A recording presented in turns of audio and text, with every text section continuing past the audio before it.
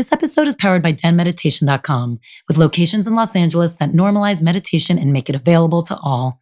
Though meditation is the primary focus, the bigger goal is for people to understand and love themselves, thus creating more harmony in the community at large. To find out more about Den Meditation's teacher training programs, retreats, and all things Den Meditation, go to DENmeditation.com.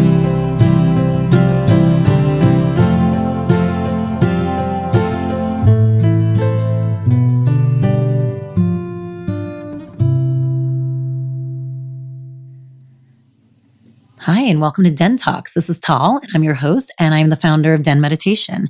I'm here today to chat with Sophie Chiche. She's a French-American entrepreneur, a lifelong optimist, and a sweat activist. She's the founder and CEO of Shape House, an urban sweat lodge. They are neighbors here over in Studio City. She opened her first one 6 years ago, and since then, celebrities, wellness influencers, and all those in search of a spiritual approach to wellness have flocked to Shape House. Now they have 10 locations in just 6 years. She's a psychologist by trade, a speaker and a writer. She's written for several renowned international publications, including Psychologies Magazine, VSD, and Elle. She also served as an executive coach for very high-powered corporations. We chat about sweating and what it means to remove all of the toxins from your body, what all the benefits that you receive are, and why it's important to do this. What I love about her is everything about this has a holistic approach. One appointment of sweating leads to positive thinking, better eating, better sleep, and so much more. We also dive into her own journey of how she got here. She was over 300 pounds. We chat about how she got there and how she started to listen to her own voice. And only then did she start shedding the pounds and what it means to finally see yourself clearly. It's a little scary when you don't know who you are for that many years. She has powerful words and she has a really powerful story. We have an incredible offer for everyone who listens to this episode. You get a free sweat at Shape House. So if you listen all the way to the end, you'll find out exactly how you can recoup that.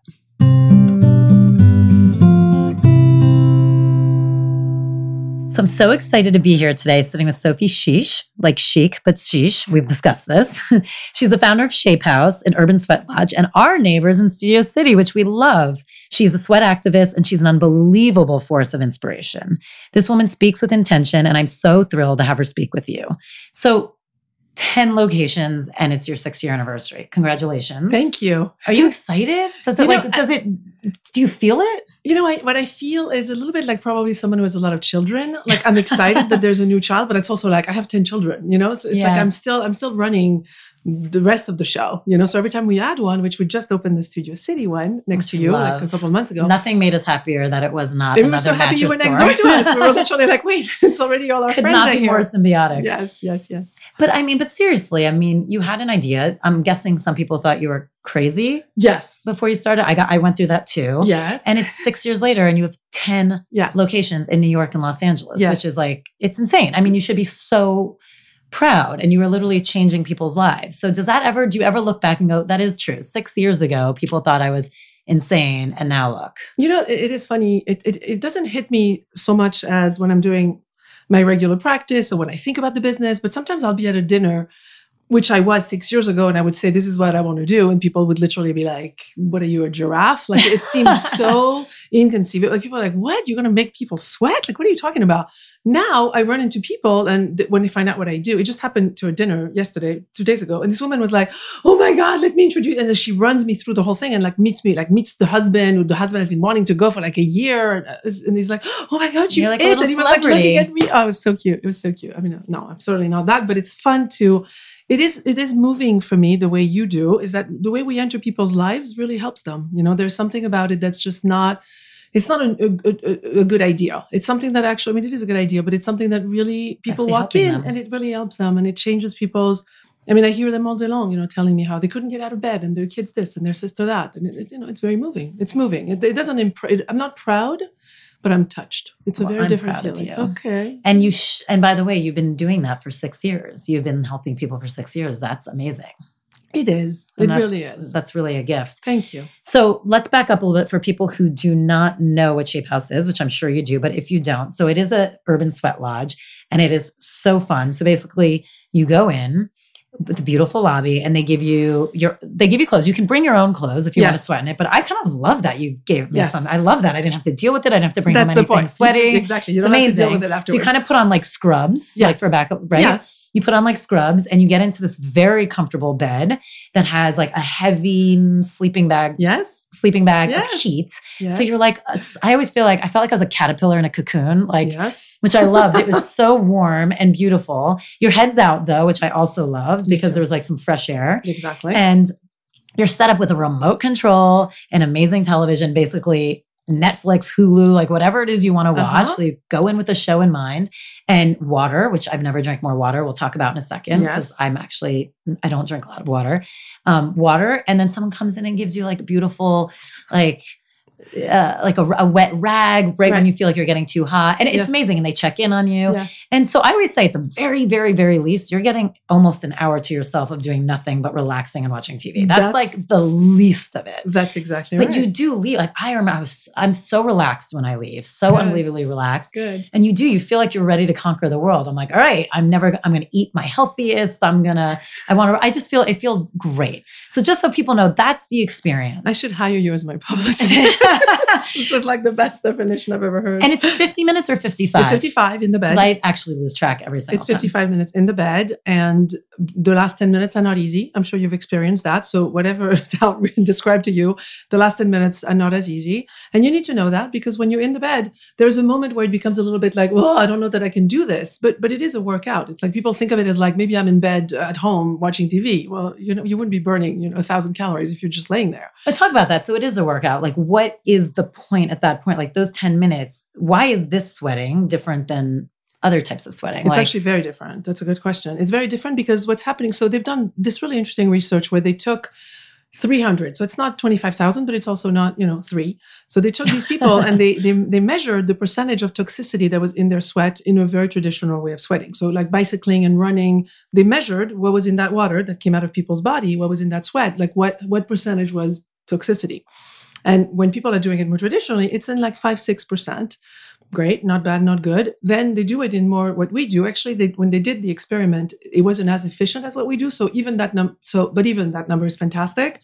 When you do it in sweating, when you're resting, which is what you do with us, the percentage of toxicity in your sweat is 28%. We're not talking a little bit more. We're talking a lot more. No, that's a huge difference. And when people ask us, it's always, the conversation often lends into like, do you think it's better than working out? It's like, no, it's not. It's like you're asking me if dancing is better than yoga. So people ask me, is meditation better than running? It's two different things. Yeah. It's two different things. And it's even in working out, there's different ways to move. It's like whatever it is, just engage your body in doing something good for you is a good thing, But in terms of detoxing and releasing what would maybe we can call poison, which is what it is, like bad stuff for your body, it really is a very efficient way. And the reason it's actually more efficient than when you're doing more traditional working out is because your muscles are not engaged. When you think of it, like when you're working out, it's like you're like, whoa, you're pushing your muscles to shape, which is the point. Yeah. You don't build muscle when you're sweating with us, clearly.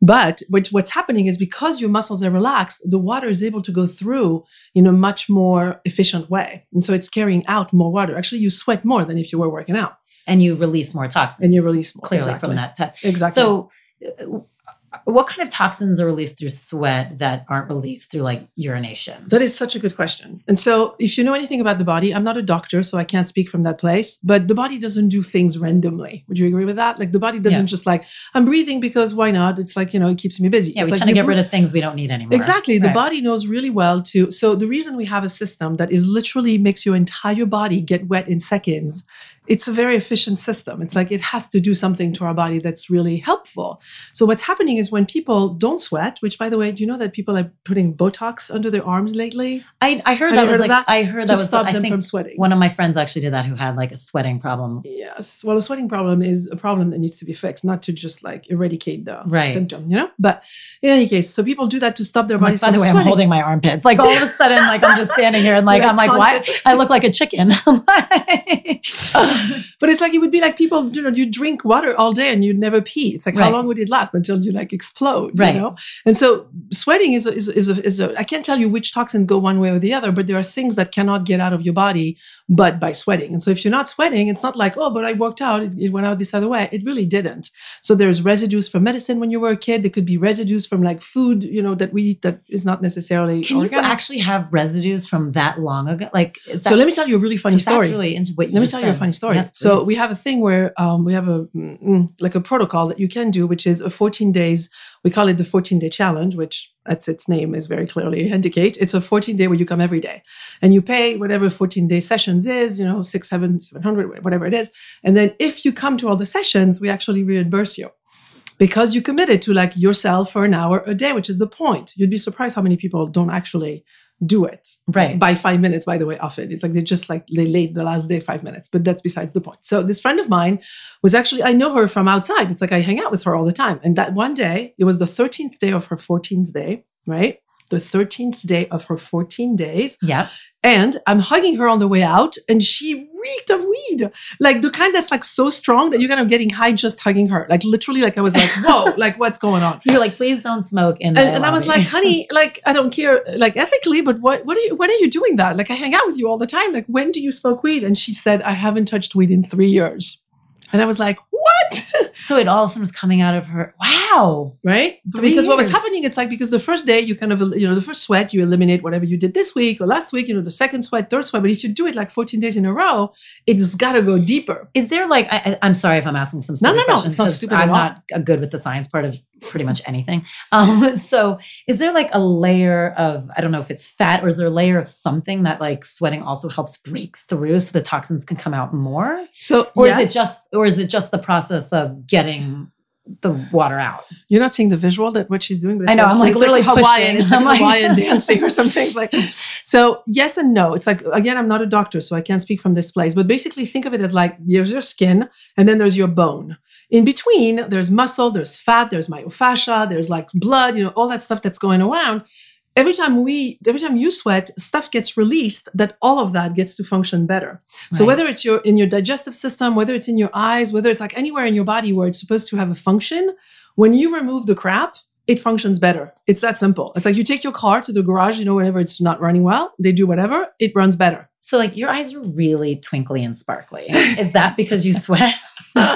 It's because I'm looking at you and it's really fun. Oh, it does help your eyes actually, because your eyes really have very bright eyes. Thank you. It reflects your health, So eyes, skin, all of that is a reflection of what's going on inside. Like when we first opened Shape House, it makes me laugh because it's such a LA thing, but it's like makeup artists, which there is a lot of, found out about what we were doing and they were sending, like, we didn't even know who they were. They were just like, I came because my makeup artist told me to come. And we were like, well, who's your makeup? Like, it wasn't even the same people. It was just like a weird secret, among, the society of like makeup artists. But basically what was happening is if you sweat regularly, your skin is like, there's nothing you can do with makeup that makes your skin actually look healthy. I mean, you can put a ton of it, but then you look like you're wearing a ton of makeup. You don't look healthy, Yeah. And so basically what was happening is these women that were coming to us and then they would get their makeup, the makeup artist would be like, what did you do? Like your skin is like translucent. Like what's going on, So eyes, skin, like all of that, it functions better as well. So let's talk about some of the benefits. So clearly we just said skin. Yes. Sparkly, twinkly eyes. Sparkly, twinkly eyes. So what else? I mean, I know there's a ton, but... Well, think of it as like, it's funny because lately people are asking me like, what is it good? Like, it's like, what do you have? The question is really, what do you have? Because whatever the person was asking was wanting to come, whatever you have. I'll go. No, then I'll go. I would say a bad back. Yes. I would say I'm not a good sleeper. Okay. I would say... Check. Yeah, not a good sleeper, bad back. I'm trying to think of like the really bad... Stress. Yes.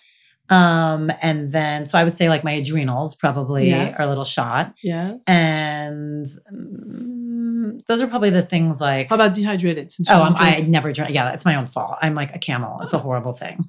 You're like, you can go all day without peeing. I'm like, I do go all day without peeing. I'm like, I never drink water. It's the worst. I'm horrible at it. It runs in my family. Like, that's so funny. It's bizarre. My grandmother didn't like water. My mom doesn't like water. It's just really... Like you don't like any water? I mean, I drink it, clearly. I mean, you have to. Yes. But not like... I really have to almost be thirsty to do it. I try and be more mindful. I do drink a lot of herbal tea. That saves me. That's water. It's huge. Like, that saves me because I love tea. Yeah. And I'm not a caffeine drinker. Never have been. Like, I mean, you do not want me on caffeine. That would be insanity. That would be double whammy. That'd be crazy. Because you're kind of already pretty dynamic. I'm like, I always tell people, you don't drink coffee. I'm like, do you want me to? And then they're like, no, actually, I don't. I don't drink coffee either. Wait, you don't? No. I have a lot of, I have a ton of energy, so I don't. Yeah. Have you always not? Like, were you? I used to drink, when I lived in Paris, I have this memory of myself sitting at a terrace and the thing was espresso with sugar.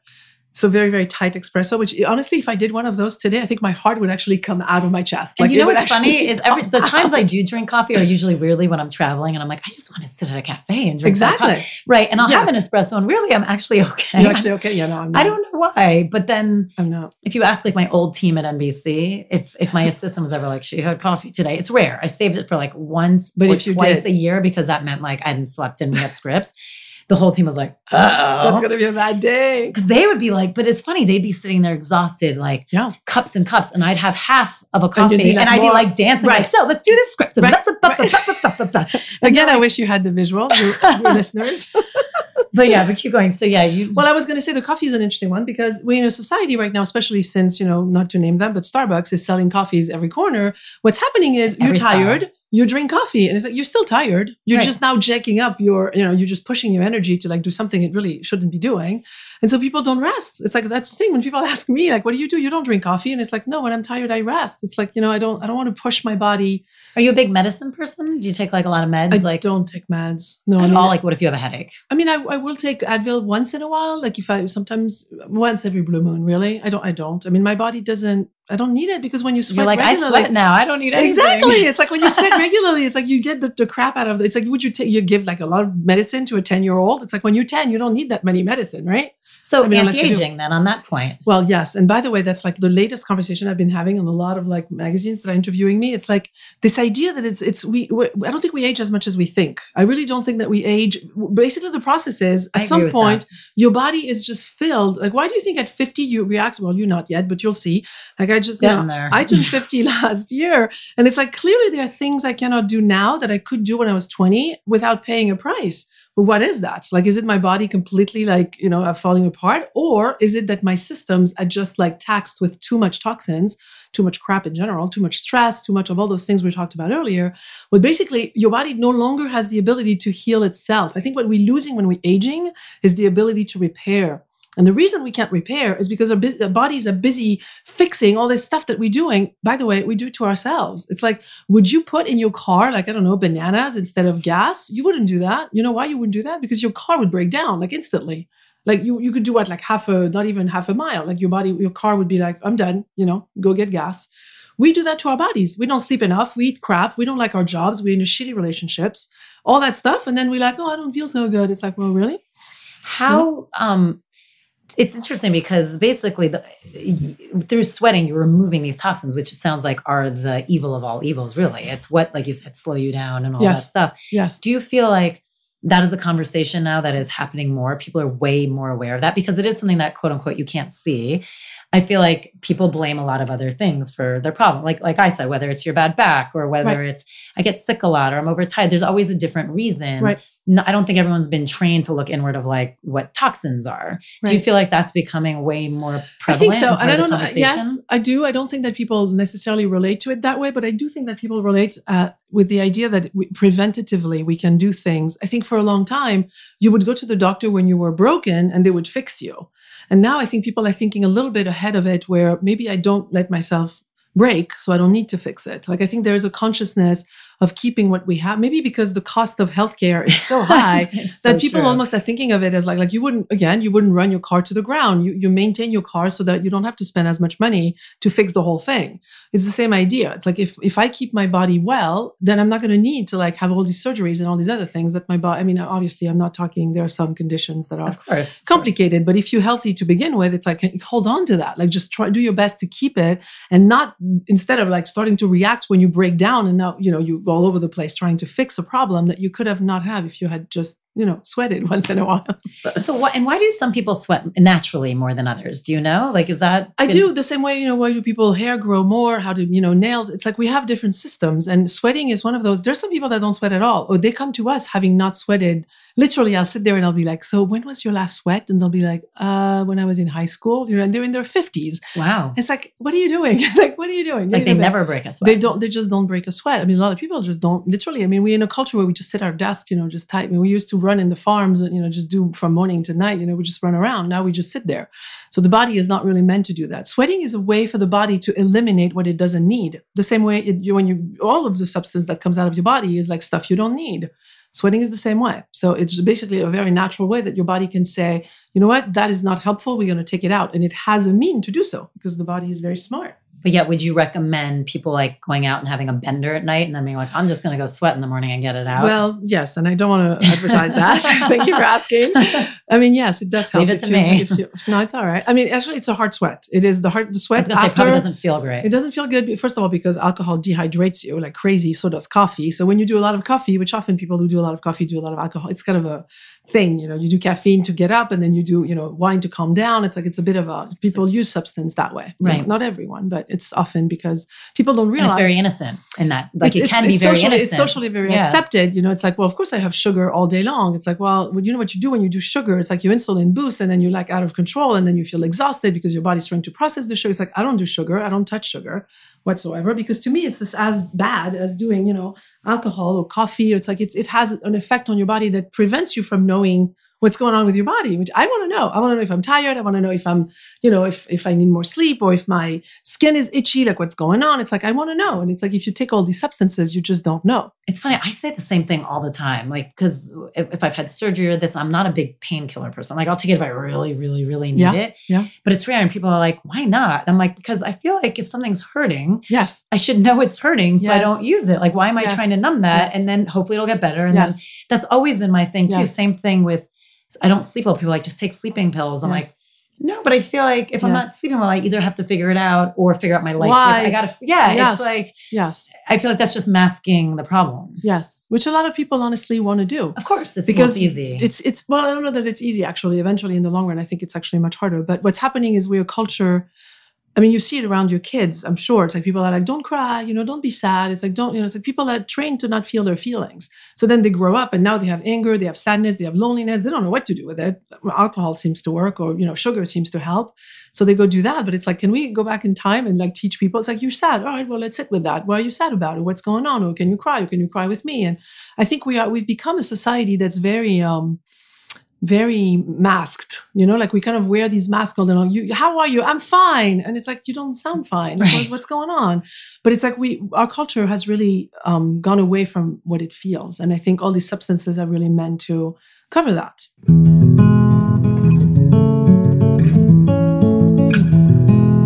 Sorry for the interruption, but there's some special things happening at the Den we want to make you aware of. We get asked all the time about retreats or how people can participate in what Den has to offer if they don't live near a location.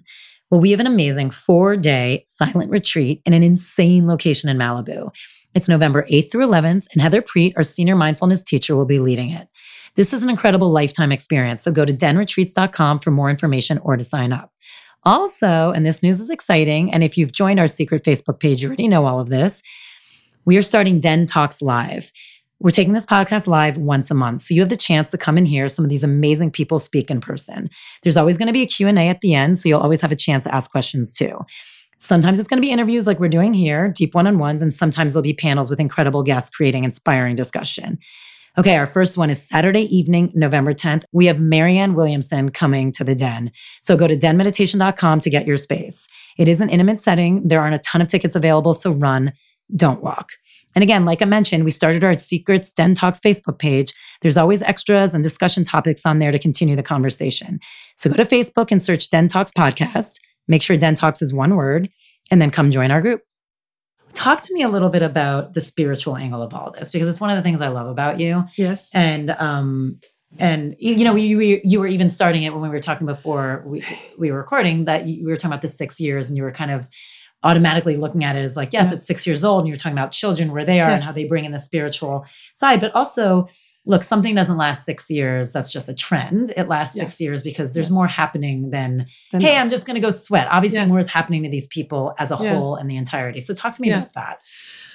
Thank you for asking that. Not everybody wants to hear the deeper stuff. For me, I experienced it in myself at first. The first I discovered this technology, I personally sweated 200 days in a row. Wow. Mostly, the joke is mostly because if I hurt somebody, it should be me. If I was going to devote my life to something, I had to try it. So I did a lot of it. And midway, like maybe 90 into, I was really aware that something was shifting from almost like a DNA perspective. Like I could see that I was reacting really differently to things. Like driving was different. My way of interacting with people was different. And all I could track it down was I was sweating more. And so I did a little bit more research in my own particular journey, because I've been meditating since I was 16, I think was my first, 17 was my first time. And so to me, meditation is very part of my life, very integrated. What I find with sweating is that it kind of gets me to the heart of that. Like almost like I can't even watch TV. Like if I'm watching TV, I still will experience when I come out of my sweat, like a state that I recognize as I dropped inside of my heart. So it's almost like it happens, in spite of me. Do you know what I'm saying? And like did that happen through the experience or right from the beginning? Like when you first started, or is that something that all of a sudden? I became aware of it midway. Like I feel like it took the first few times, and I was just like, oh, it feels great. Like I was feeling an experience of peace. There was a story when I first started the company where when I was 10 years old, I was in Jerusalem, and at the wall, as you know, you put a little note with a wish. And I wished for a horse and for peace in the world.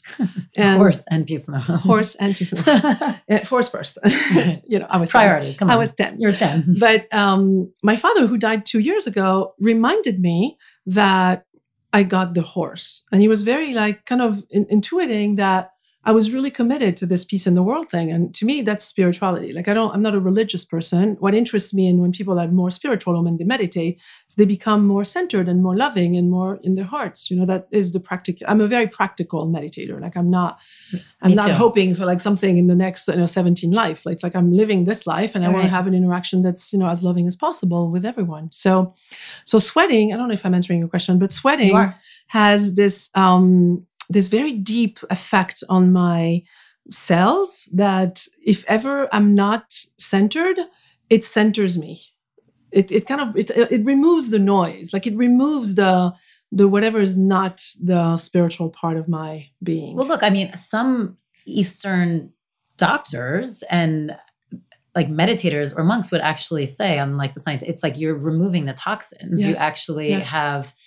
I'm trying to remember what book I read where they were saying once you can remove the toxins, you actually start getting access to the spiritual connection and being able to access. So, it actually makes complete sense. It's like you're removing what's preventing you from elevating. And if we want to look at it a little bit woo-woo-ish, if we all are all vibrating, and the higher you can vibrate, the more you can connect to yourself and to the universe. You only vibrate higher when you're cleaner.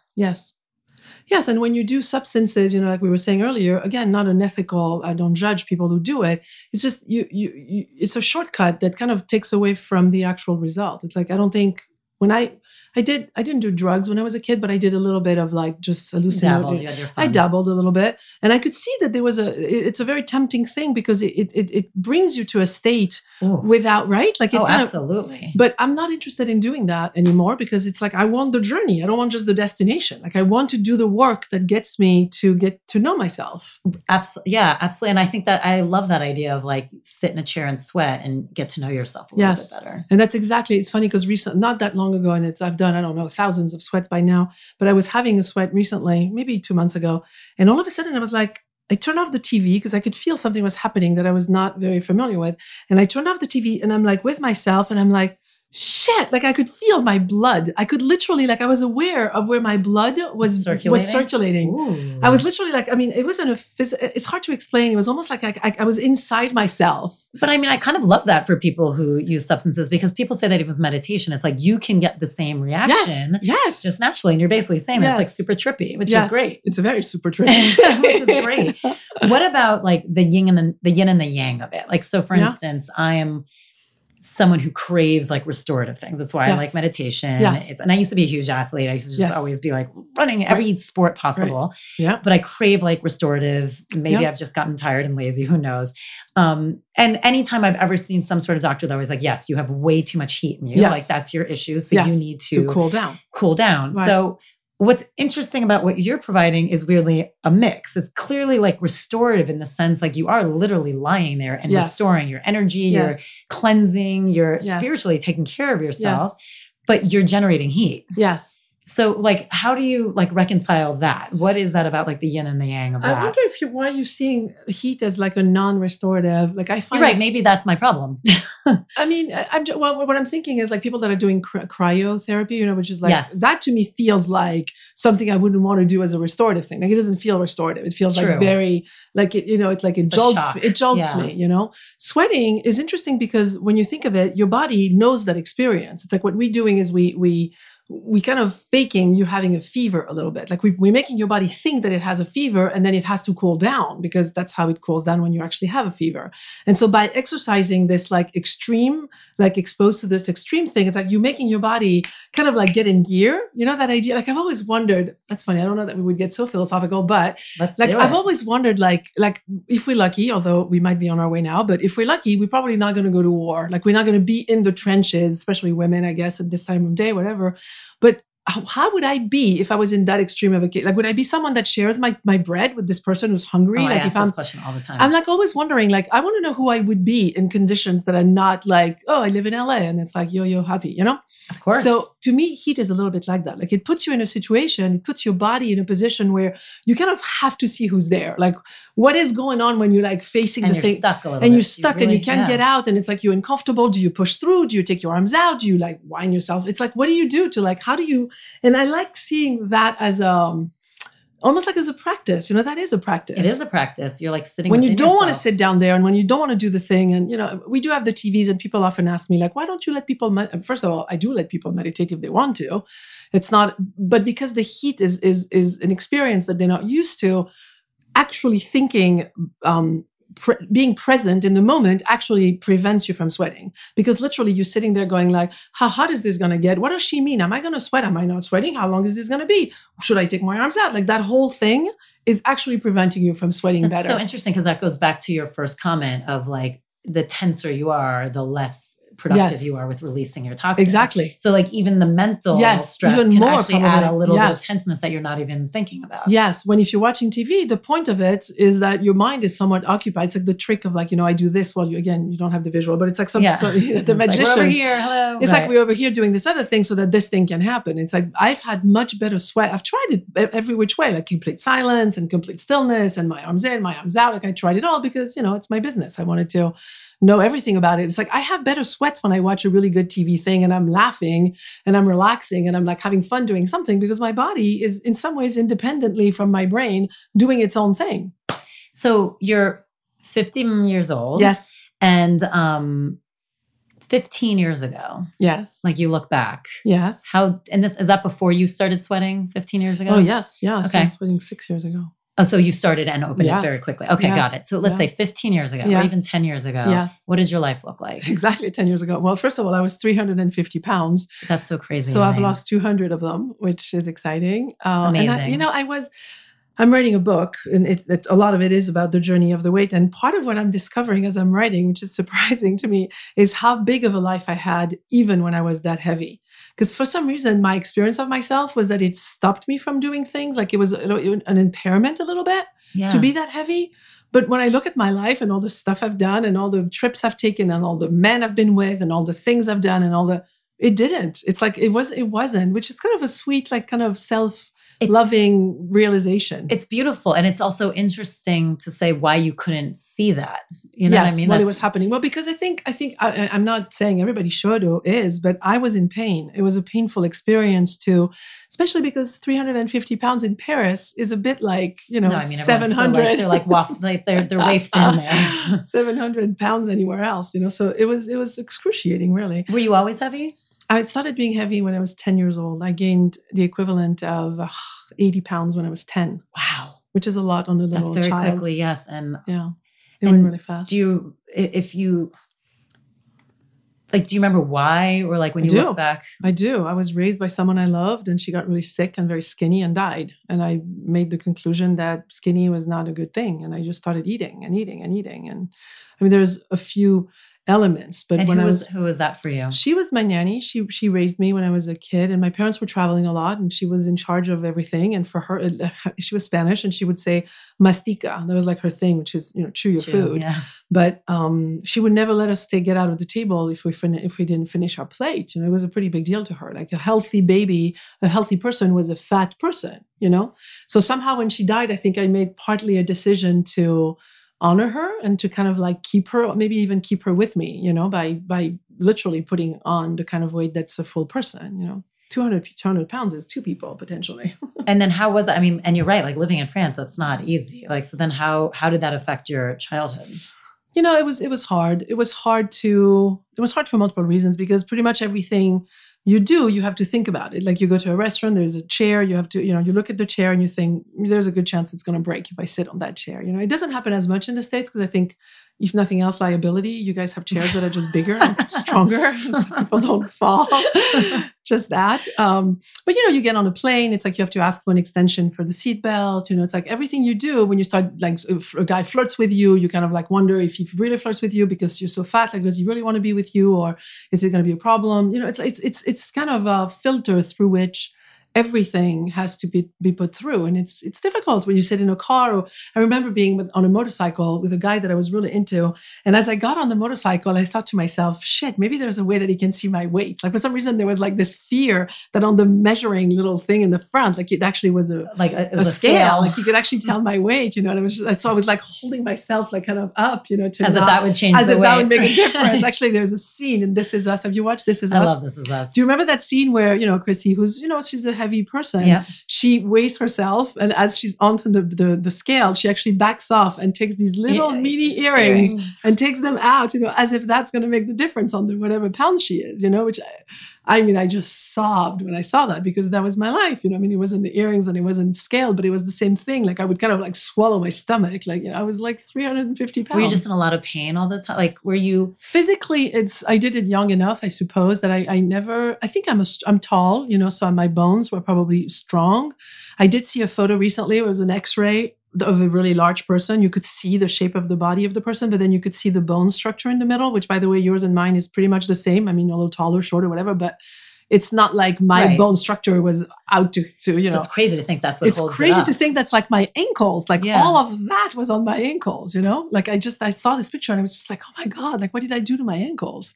And so what was the shift for you that allowed you to start making those changes? I mean, that's a hard change to make. I mean, a lot of yes, it is a hard.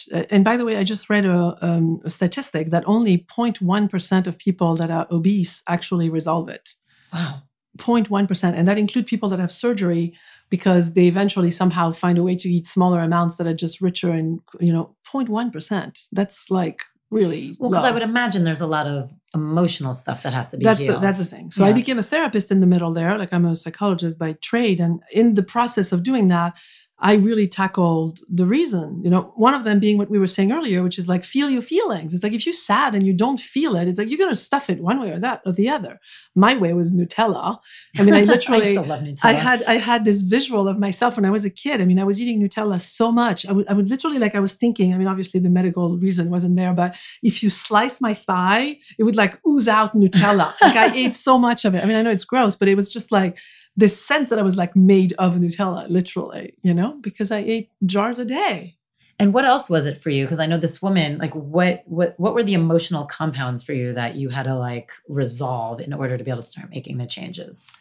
I mean, the biggest one is my family is just a tiny bit, the boundaries are not very clear. I have a father who treated, he's dead now, but, really looked at women as sexual objects, including the ones that lived in his house. And so I think I dealt with like a very predatorial kind of energy, like there was a lot of, there just was a lot of like the boundaries were foggy, it's like jokes were made and I was treated as like this really beautiful young kid and I was taken to stores and like the person at the service counter would say like, well, ask your daughter, what does she think about that? And my father would say, well, it's not my daughter, it's my girlfriend, and I was like 10 years old. Right. Which is, cute, whatever, but it's kind of creepy. Right. Really. Right. I mean, looking back, when you're in it, you don't really realize that it's not a healthy thing because you're in it. But then you kind of grow up and your friends come to the house and he does it to the friends. And it's kind of like, my friends don't like it. And it's like, that's not normal? And then you start to look at it. And then you start to look at it and it's like, why is everybody talking about my boobs all day long? And why is everybody, like, why is my dad trying to put his tongue in my mouth when he says goodbye? Or, so the boundaries were not clear. And I think that kind of that made me want to like kind of become a castle a little bit, like become a shape that was not, which by the way, I don't know if you've ever thought of that, but very skinny people and very fat people, it's the same process. Like you're removing everything that makes you look sexual, like hips and butt and boobs. And it's like when you get very skinny, you lose all that. Yeah. And when you get very fat, you lose all that. Because, when I was purposely like desexualizing yourself. You're totally making yourself into like this non-attractive thing, to not risk the exposure, So you became a therapist, and somewhere in there you started to pay attention to yourself. Yes, differently. But also I had a daughter. I have a daughter who was born in the midst of all that. And, they started doing it with her as well. And that was more like that called the mama bear. Oof, when mama bear comes out in me. And that became a whole different conversation because when it's on you, first of all, I think I coped, like I ate. Right. I ate, so I wasn't really aware of what really was happening.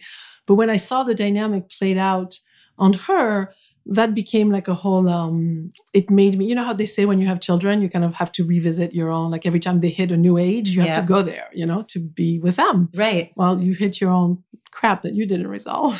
So how do you feel like, that is really hard. So with your daughter, how do you feel like you really did things differently? And was it hard for you? Like, were you very conscious? It was difficult. It was difficult. I remember this period where she was going to go to visit with them by herself. And she was at the age, that, I don't know if yours is not there yet, but, teenagers get this like kind of very sexual energy, like my daughter has bright hair and blue eyes and she was this like stunning thing. And I could see it. She would walk in a room and everybody would look at her and she had that kind of bright energy and she decided to go to Paris, for a week. And I was like, okay, well, I have to have the conversation with her because I'm not going to be there to protect and, manage. And so she needs to know. And I sat her down, which is a conversation I never wish on anyone because it's a hard conversation to have. But I explained that her grandfather, his boundaries were not super clear. And that if something felt funny, she was right. That she had the right to feel what she felt, and I explained to her that I grew up without that right. Like in my family, it's like we did it because that's what we do culturally. We just take pictures of kids naked. Right. Like, were you angry at your mom at all for that? Yeah, probably more than my dad, actually. Because I think my dad that was his way of expressing his, affection. Mind you, very not the right way. Like he didn't know. But he didn't really know. And I don't think I think it really was a cultural difference. My mom knew, I think, more. And she... he protected the balance of the family. It's like, well, families are built on if you don't work on your stuff, that's why I'm like obsessed with having people do work, even if it's not that much, but some. Yeah. Because otherwise it spills on your kids. There's no other way. Like, I don't think my parents woke up in the morning saying like, oh, let's go torture. To fuck her up today. Let's go torture our children today. Right. Absolutely not. But I do think that their lack of education and their lack of self-consciousness brought a lot of misguided kind of behavior. How, if you could give advice to people who are severely overweight, how would you start getting that 1% high? Was it 0.1 or 1? 0.1. Oh God. How would you get that 0.1 to 1? The food is obvious, I think people understand the whole idea. Like if you eat a lot more calories than what you burn, you're going to store. It's a pretty simple math. So that's not interesting advice. But it's also a hard one to tackle, I'm assuming, because to me, it's the most logical answer, but clearly the hardest one to actually, right? Because something's happening where like you're relating to food in a different way for whatever. Yeah, that's why I'm saying the food itself. It's like if you're eating, burgers and shakes all day, there's a good chance you're just ingesting too much calories. That's that. So the first part for me was understanding the chemicals of, a meal with like proper vegetables, with proper protein, with proper fat was a better option than, sugars and breads, Right. So which is sugar. So that part, I think people are starting to understand that it, what you ingest actually has an effect on the body you end up with. the part that I find a little bit more subtle is actually around the self-love, because I think a lot of what was happening for me is, as a fat person, the society makes you hate yourself, or you let society to not be a victim of it. But I allowed society to make me feel really bad about myself. And it's that becomes a choice you have to make differently. Like, you have to start loving yourself enough that every bite is an act of love. That's what I did when I first started doing the shift in my food. I would literally look at the afternoon I had, and I would look at my lunch, and I would say, well, do you want to take a nap all afternoon? Because if you want to do that, you can do, fries and burgers and shakes. That will do. That'll probably make you nap. Or if you want a dynamic kind of like lots of energy, you're probably better off with a piece of, fish and chicken or whatever you eat, but like vegetables and protein and eggs or whatever. So the decision on what to eat, instead of like, people still treat food as like a reward. Reward for me is health and energy. That's the reward, Right. So when it was my birthday recently, and people were like, "It's your birthday. I know you don't eat sugar, but you should eat a little bit of sugar." And I was like, "I don't do a little bit of heroin on my birthday." Like, to me, it's that. It's like, why is it celebration? Celebration is that you're here and we're having a party and we're together and we love each other. That's celebration, not what I ingest in my body. That actually, by the way, sugar lights up in your head the same way cocaine does. I don't know if you know that. That's so crazy. It is as much of an addiction as cocaine is. And so people are like, it's like, they don't want to let go of sugar because it's very difficult to let go of sugar. But we went far from your point. What was your point? No, you were giving advice. Yes, my advice is, be loving. It's like, if you decide to eat the cookie jar, then enjoy the cookie jar, because what's happening when you don't. So let's say so you're in a situation where you can't seem to control what's happening and you do eat the cookie jar. You're stressing about it and feeling guilty about it is helping nothing. If anything, your body is put in a state of stress that it can't digest the damn thing. So if you're eating it, enjoy it. That's my thing. It's like, if you're going to have it, just have it without the noise in your head, because that makes you feel guilty, and guilty makes you unconscious and you eat even more. Do you feel like when you see people that are overweight, do you feel a kinship? Do you look at them differently? What's your reaction? I love your questions. This is the best interview I've ever had. It's actually a conversation. That's why. I was at the Hollywood Bowl last summer, and there was this two people that walked in that were as tall as they were wide. They were very, very large people, and larger than I ever was, which makes no difference because at that point it becomes the same. But they walked in and they were both holding this really giant jar of popcorn and this other really giant jar of like, a soda drink of sorts. And they were slurping and they were eating. And I looked at them and I was like, I don't even know how to describe it, but to say I was disgusted. And I sat there and I was like, who the fuck have you become? Because you were that. Like, you had a lot of jars of a lot of popcorn with a lot of soda.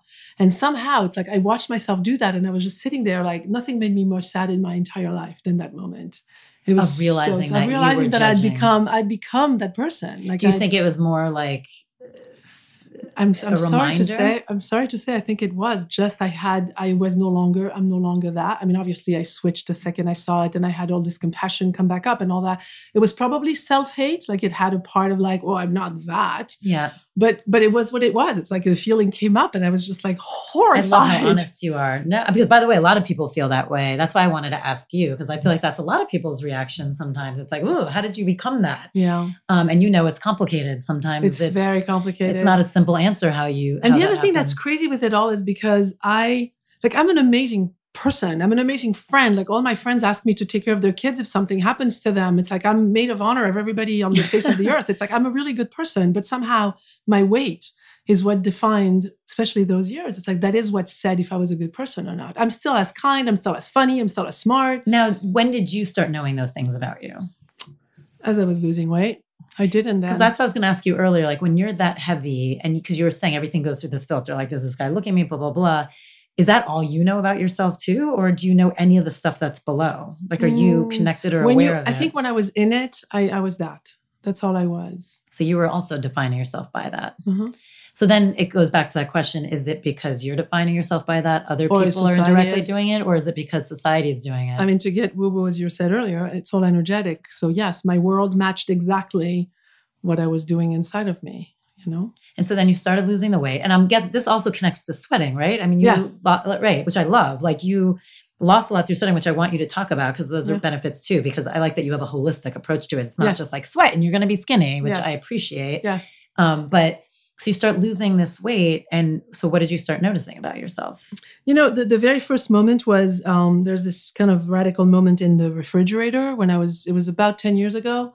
And it's 2:00 in the morning and I kind of walk somewhat sleeping to the fridge and I open the fridge and so my thing, okay, so this is like commission, what is it called? Confessional. Yes, confessional, which is that my thing was Nutella with mayo. I would mix. I only say that because I really don't like mayonnaise. It's gross. It's like not only Nutella. Mayo grosses me out. I don't know why. Okay, so imagine a spoon with Nutella. So for me, anything mayo with mayo, even if you said a healthy turkey sandwich. Imagine butter. Imagine Nutella with butter, just for the sake of that combination is pretty intense. It was super intense. So I would sit in front of my fridge, and sit is the word. What does it taste like? It's the sweet and the tangy. Is that what it did for you? It's more like the self-destructive. At this point, just went for the worst. I just go for like something that's going to hurt me as hell. That's what it is. Wow. So it wasn't even about any ounce of pleasure anymore. No, not at that point. Interesting. No. So I would literally pull up a chair because it's going to take a while to be in the fridge and do all that. And I would literally sit there and just like down everything I could as fast as I could. And I would go back to bed. And one day, one of those things where there's this sentence that people always was like, and I heard something. And it's like, who was talking? Like, I have no idea who was talking. Like in my mind, it happened outside of me. I'm sure it happened inside of me and something said something, not some force from some other universe, but something said inside of me, you can have all this food, but first, can you please feel your feelings? With that kind of like gentle energy. And I was like, what does that mean?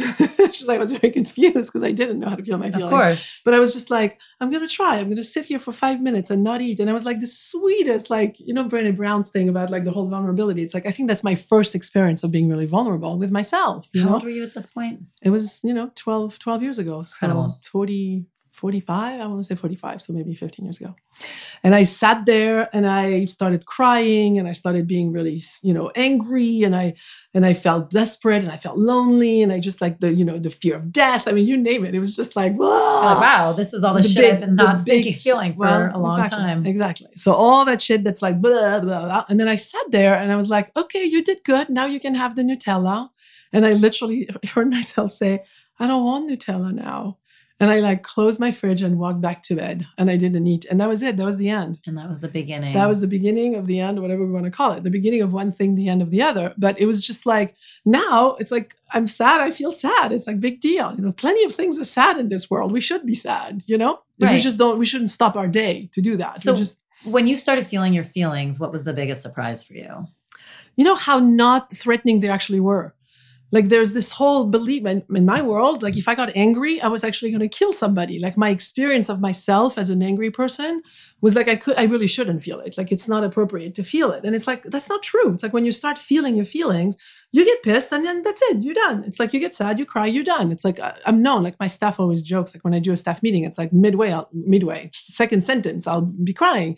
But then I'll like talk through and it's like, okay, big deal. It's like, why have we learned to treat our feelings like it's the freaking devil? It's like the most beautiful thing. And it is like when you can connect to your feelings, you connect to yourself. And then you don't need Nutella, alcohol, cigarettes. Because when I smoked 3.5 packs a day. Wow. So there's no pictures of me without a cigarette as a teenager. I smoked like a chimney because it's the same thing. It's like, oh, I feel sad. It's just like, get that out. Now, were you married at this point when you were going through your the change? Weight loss? Well, my daughter had been born. So I was alone. I was no longer with my husband.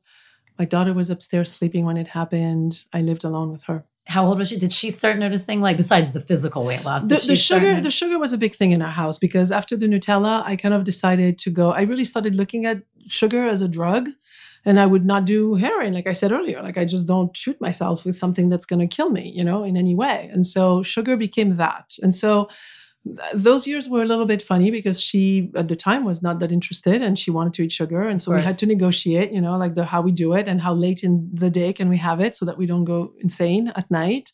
So it became an open conversation about, do you want sugar? Is there anything else we can do? Like, do you want to play? Do you want to go do this? Do you want to do that? Do you want to tell me what's going on from school? Whatever. Like we started to explore together what was going on, that sugar was making sense to her.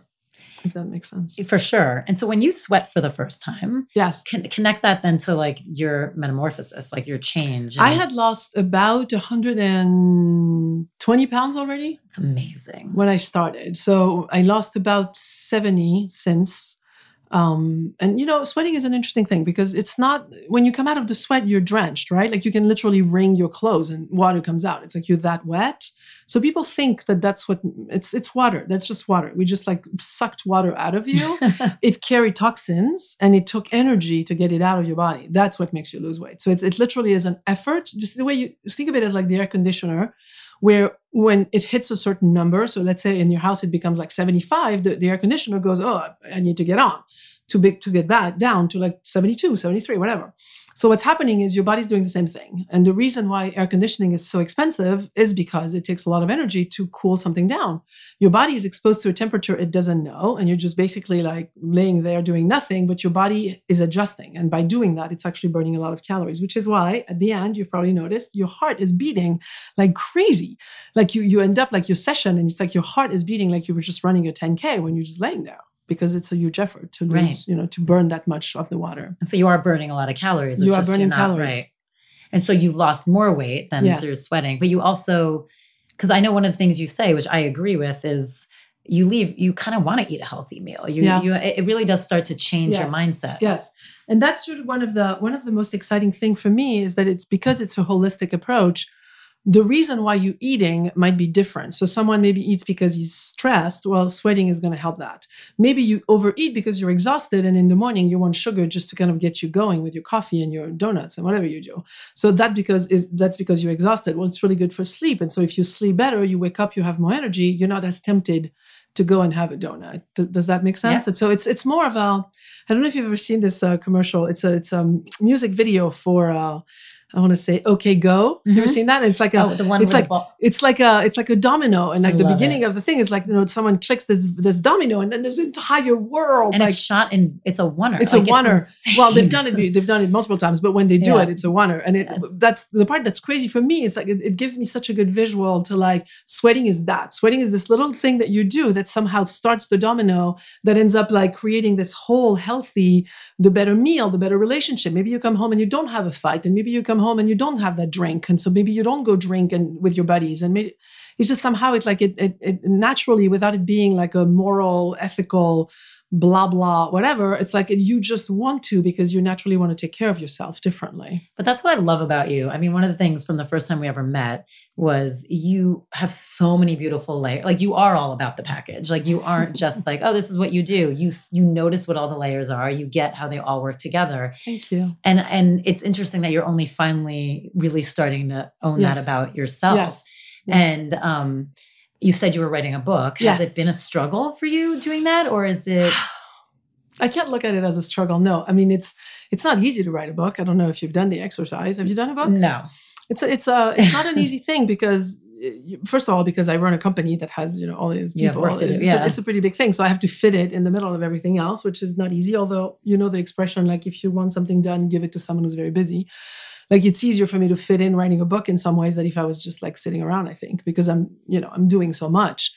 So time-wise, it's kind of a challenge thing. Then you sit there and the exercise for me, because what I'm writing is like vignettes of all those stories. So the story I just told you of the fridge is in the book. And so I had to kind of go back to the experience, but with the consciousness of today, but with the consciousness of then, because if I speak from, now I know the shit, that's not interesting. Right. I have to do it from the place of, I didn't. Like when I went to that fridge, I really did not know how to be with myself. And so it's kind of it's almost like an alienation experience a little bit. Yeah. Like, you got to be it's an odd thing a little bit. To be interesting, you have to get back there, but not stay there because that's not interesting. But one of the first things I said to you after we spoke, I was like, oh God, like I got chills and I had this hit where I'm like, you're a teacher. Like you're here to teach and to actually inspire. And remember I said, Shape House is huge and is going to continue to grow because it is literally your platform so that you can go out and spread your word and your voice and be this gift to other people on top of the sweat, which is a huge gift. And I remember you told me a really beautiful story when you said that, because you're like, yeah, I'm struggling with that. You yet don't see yourself that way. And I'm like, it's fine. I see you that way. It'll happen. Don't worry. But you were saying how you struggle with seeing yourself that way. And you told, I don't know if you remember me, because I would love for you to share it, a beautiful story about you had to give a talk somewhere. Mm-hmm. And there was one woman. Mm-hmm. Okay. Would you share it? Yeah, for sure.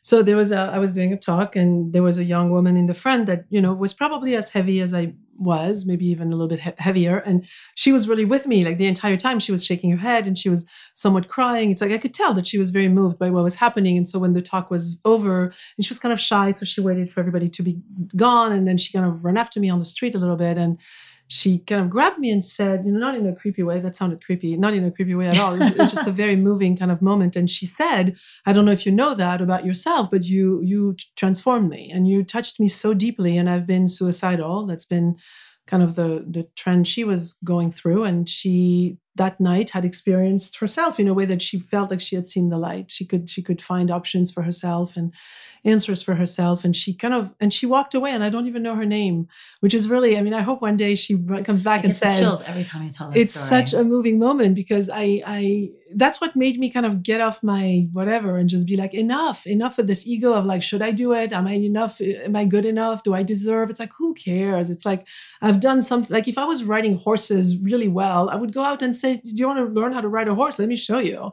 I've done that for 20 years. It's like, it's the same thing. It's like, it doesn't make me a better person. I've learned from all the people who did it before me. And now I've learned a couple things that I kind of want to share with people. But this woman just like gave me that. I gave a gift to her, I think, and she certainly gave me one, because that moment was like, it's over. Like, I'm done with the should I, could I, would I, any of that, and she gave me permission. It's almost like if it helped her, I have to do it. Like, it's no longer about, do I want to? Right. It's beyond you. It's beyond me. You have the ability to actually, and you said it at the wall, like, I pray for peace in the world. And it's like, you have the ability to I was young. I was really young to know that. Do that. Yeah. You're incredible. I could You're talk to you incredible. I can talk to you. I know. I love talking with you. But part of the reason I love talking to you is because you have such wisdom and you speak from a place of a lot of experience. I feel like you've just experienced, whether it be talking as a mom, whether it be as someone who's been overweight and losing, as an entrepreneur. You have so much experience of different levels to talk about, and you're very raw about it, which I think is great. Thank you.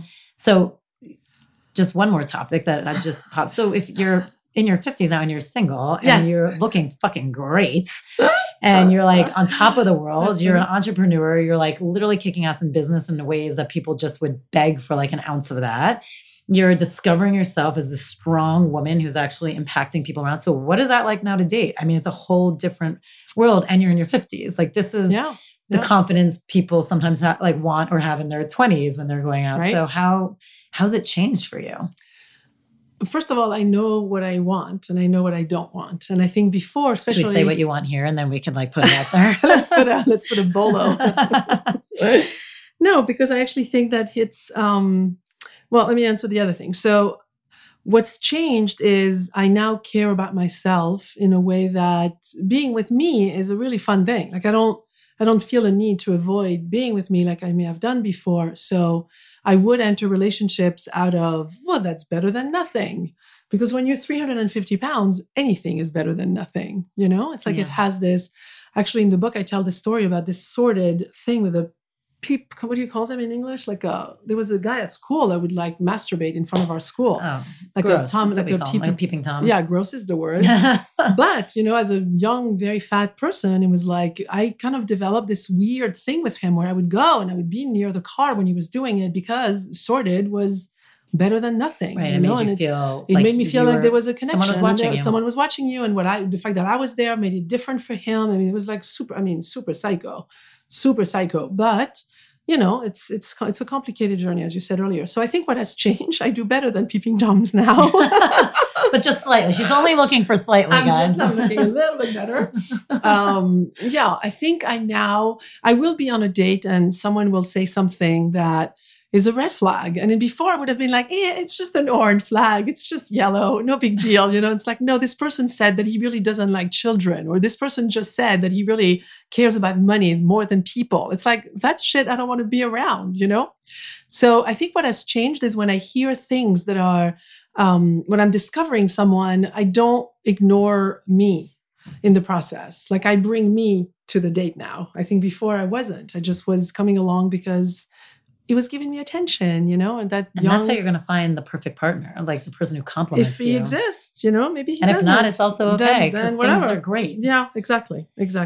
You know what I love about all of this, like thematically, and it makes sense why we were so excited you guys came in as our neighbors, because we do align on, I think, the main tenet of when you hear yourself and get to know yourself, and you've said this in every realm of what you've spoken about, that is when it all starts to make sense. And that's the only time you can actually make clear decisions. Yeah. And for you, it started with your own voice telling you like, sit with your feelings for 5 minutes and then you can have a Nutella. But that was the first time you actually heard yourself or listened I'm to sure yourself. I probably said it all along. Probably, but that was one the moment version for of the other, some but then reason. And so that was the first time you actually said, hi there, like, nice to meet you. Right. Yes. And it's continued throughout. And you also said about what you do and provide for everybody who are on these beds sweating, that it's a moment that you actually are kind of stuck with yourself. Yes. And you have to check in. them to get them. But I love that. It's like, so people are stuck with themselves and like have to actually take some time to listen and greet themselves. And that's part of the holistic approach besides just sweating. And so I kind of just love that everything ties into that. I think it's just really beautiful what you do. And I never actually thought of it that way. I love that you said that, because there's something about, I've created an experience that if one chooses to, doesn't have to, but if you come sweating regularly, there's a good chance at some point you're going to hear something to yourself that has to do with, hey, are you taking care of yourself? You know, like some version of that. There's a good chance people would. I've never thought of it that way. Yeah, to me, that's what like keeps ringing. I'm like, oh, it's what you do. It's what finally happened to you. It's what, you know, that woman who you touched,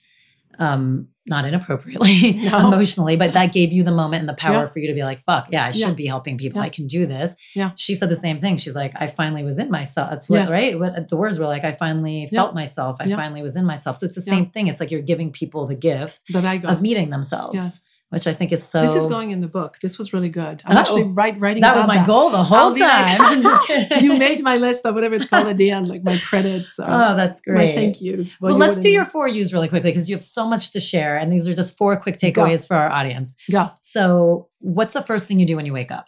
I do not touch the ground until I feel appreciation. So I literally will sit there. Often I get up without having to do much because I feel very appreciative, but sometimes I don't. And I will sit there and I would literally play the thing almost like when you're a kid and it's like the water's a poison and you can't touch them, you know? So I try to get to the ground and it's like my body goes, no, not yet. And I get back my foot back up and I'll sit there and I'll be like, I'm really grateful because I'm seeing you today. And I'm grateful because, you know, I have a great car. I'm grateful because I ride a motorcycle, whatever. It's like until I feel it and then I can go do my day. Right, not just say it until you actually can feel your body change. And I know the difference. Yeah. I know the difference. I didn't. For a long time, I would be like, okay, they said I need to do 10 sentences of gratitude. You know, I would just do whatever I was told. But it's like, that's different.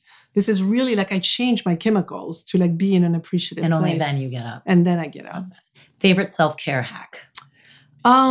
Probably...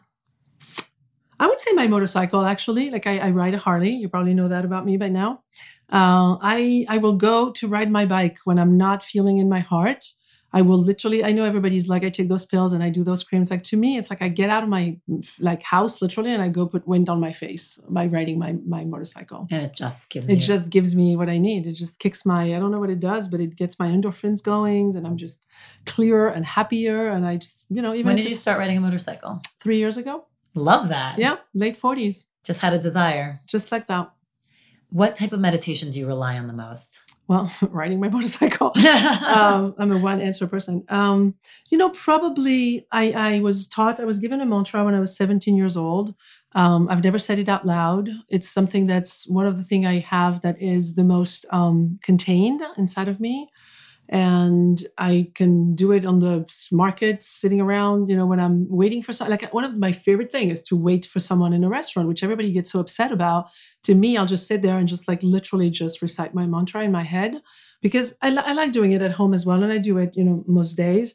I like doing it in the middle of my day. I like doing it when it's like, because I'm a practical meditator. I'm not like I said earlier, like I'm not doing this to like transcend my whatever in my next life. Right. I'm doing it to be a better mother and a better friend and a better boss and a better whatever. So I like doing it throughout the day. What is a piece of life advice? If you could give one piece of advice. There's something about, we take things personally and we assume the worst from people often. I did for a long time. And someone would say something and I would look at them as like, how can I use what they just said? I mean, I didn't do it that consciously, but immediately it would translate into, what is that saying about me that's a bad thing? And now I do the exact opposite. Like no matter what people say, people can be like yelling at me and I'd be like, what is the beautiful thing they're trying to tell me about me? Like I'm literally like, I've become like such a naive, which I love. I assume the best in people. That's my favorite piece of something is just like, don't take what people say against you. They don't care enough. It is so true. I mean, so many arguments could be wiped away. Yes.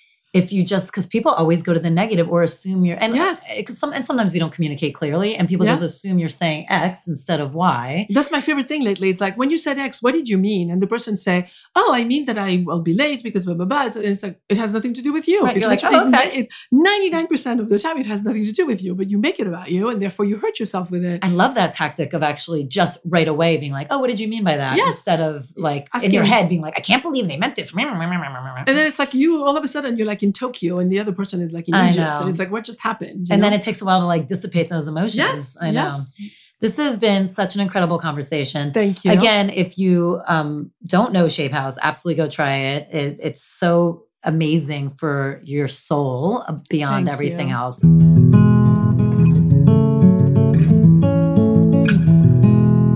And now Sophie's going to lead us in her personal practice, a 5-minute meditation on self-reflection and appreciation. All right. So let's just close our eyes for a moment, unless you're driving, and then, don't. And let's just take a moment to take a deep breath and be present with yourself, whatever that means to you. Just maybe touch your body, like maybe a part of your leg, or maybe put your hand on your heart. Just anything that makes you kind of like connect with this vehicle. Because our bodies are one of the most direct ways that we can experience our spirituality. Because while we're talking and doing whatever we're doing, we're breathing, we're thinking, we're moving our legs, our eyes are seeing when they're open. So there's all that stuff that's happening that we take it for granted. And it's miraculous, really. And so this is a practice of just in the moment appreciating the millions of things your body is doing right now so it can take you from point A to point B. It is from that body that you get to think new ideas, you get to cure things, you get to invent, you get to care, you get to love your children, you get to love yourself. Just from this like bag of bones and blood and all sorts of things that are like moving around, that vehicle is what allows you to be you, which, by the way, you can be anything you want to be. It's like the letters of the alphabet a little bit. Like from those 26 things, we can write anything. Every poetry, at least in English, any poetry, or other languages that use that alphabet. We can just write all these different things just by mixing those words differently. And the body's the same way. You can hug, you can walk, you can pick up someone at the airport that you love. You can do all these beautiful things from just this one container. So this is just a moment, even if it's just a few seconds, to just say thank you for these vehicles that we're given to get us from point A to point B. So let's take care of them. Whenever you're ready, we can open our eyes, those beautiful eyes that can see. Thank you. DENtalks is produced by Michael Burke, Mike Burns, Reem Edon, Nicole Rappi, and music by Alex Fetter. If you haven't subscribed, please do. And also, wherever you listen, please go and leave us a review. It's so greatly appreciated. It really does help us out. If you want to keep talking about all this stuff, please join our community on our secret Facebook page. Go to Facebook, search DENtalks Podcast, and join us there. Okay, so as promised, Sophie and Shape House are giving you each a free sweat, which is pretty amazing. That's a $50 value. All you have to do is go into a location. It is in-house only. You tell them you are a DENtalks Podcast listener. Give them the code SHXDEN, so like Shape House and Den together. Also show them that you follow them on Instagram and you are good to go. So again, here are the rules. Go into a location, follow them on Instagram, and tell them the code SHXDEN and then sweat for free.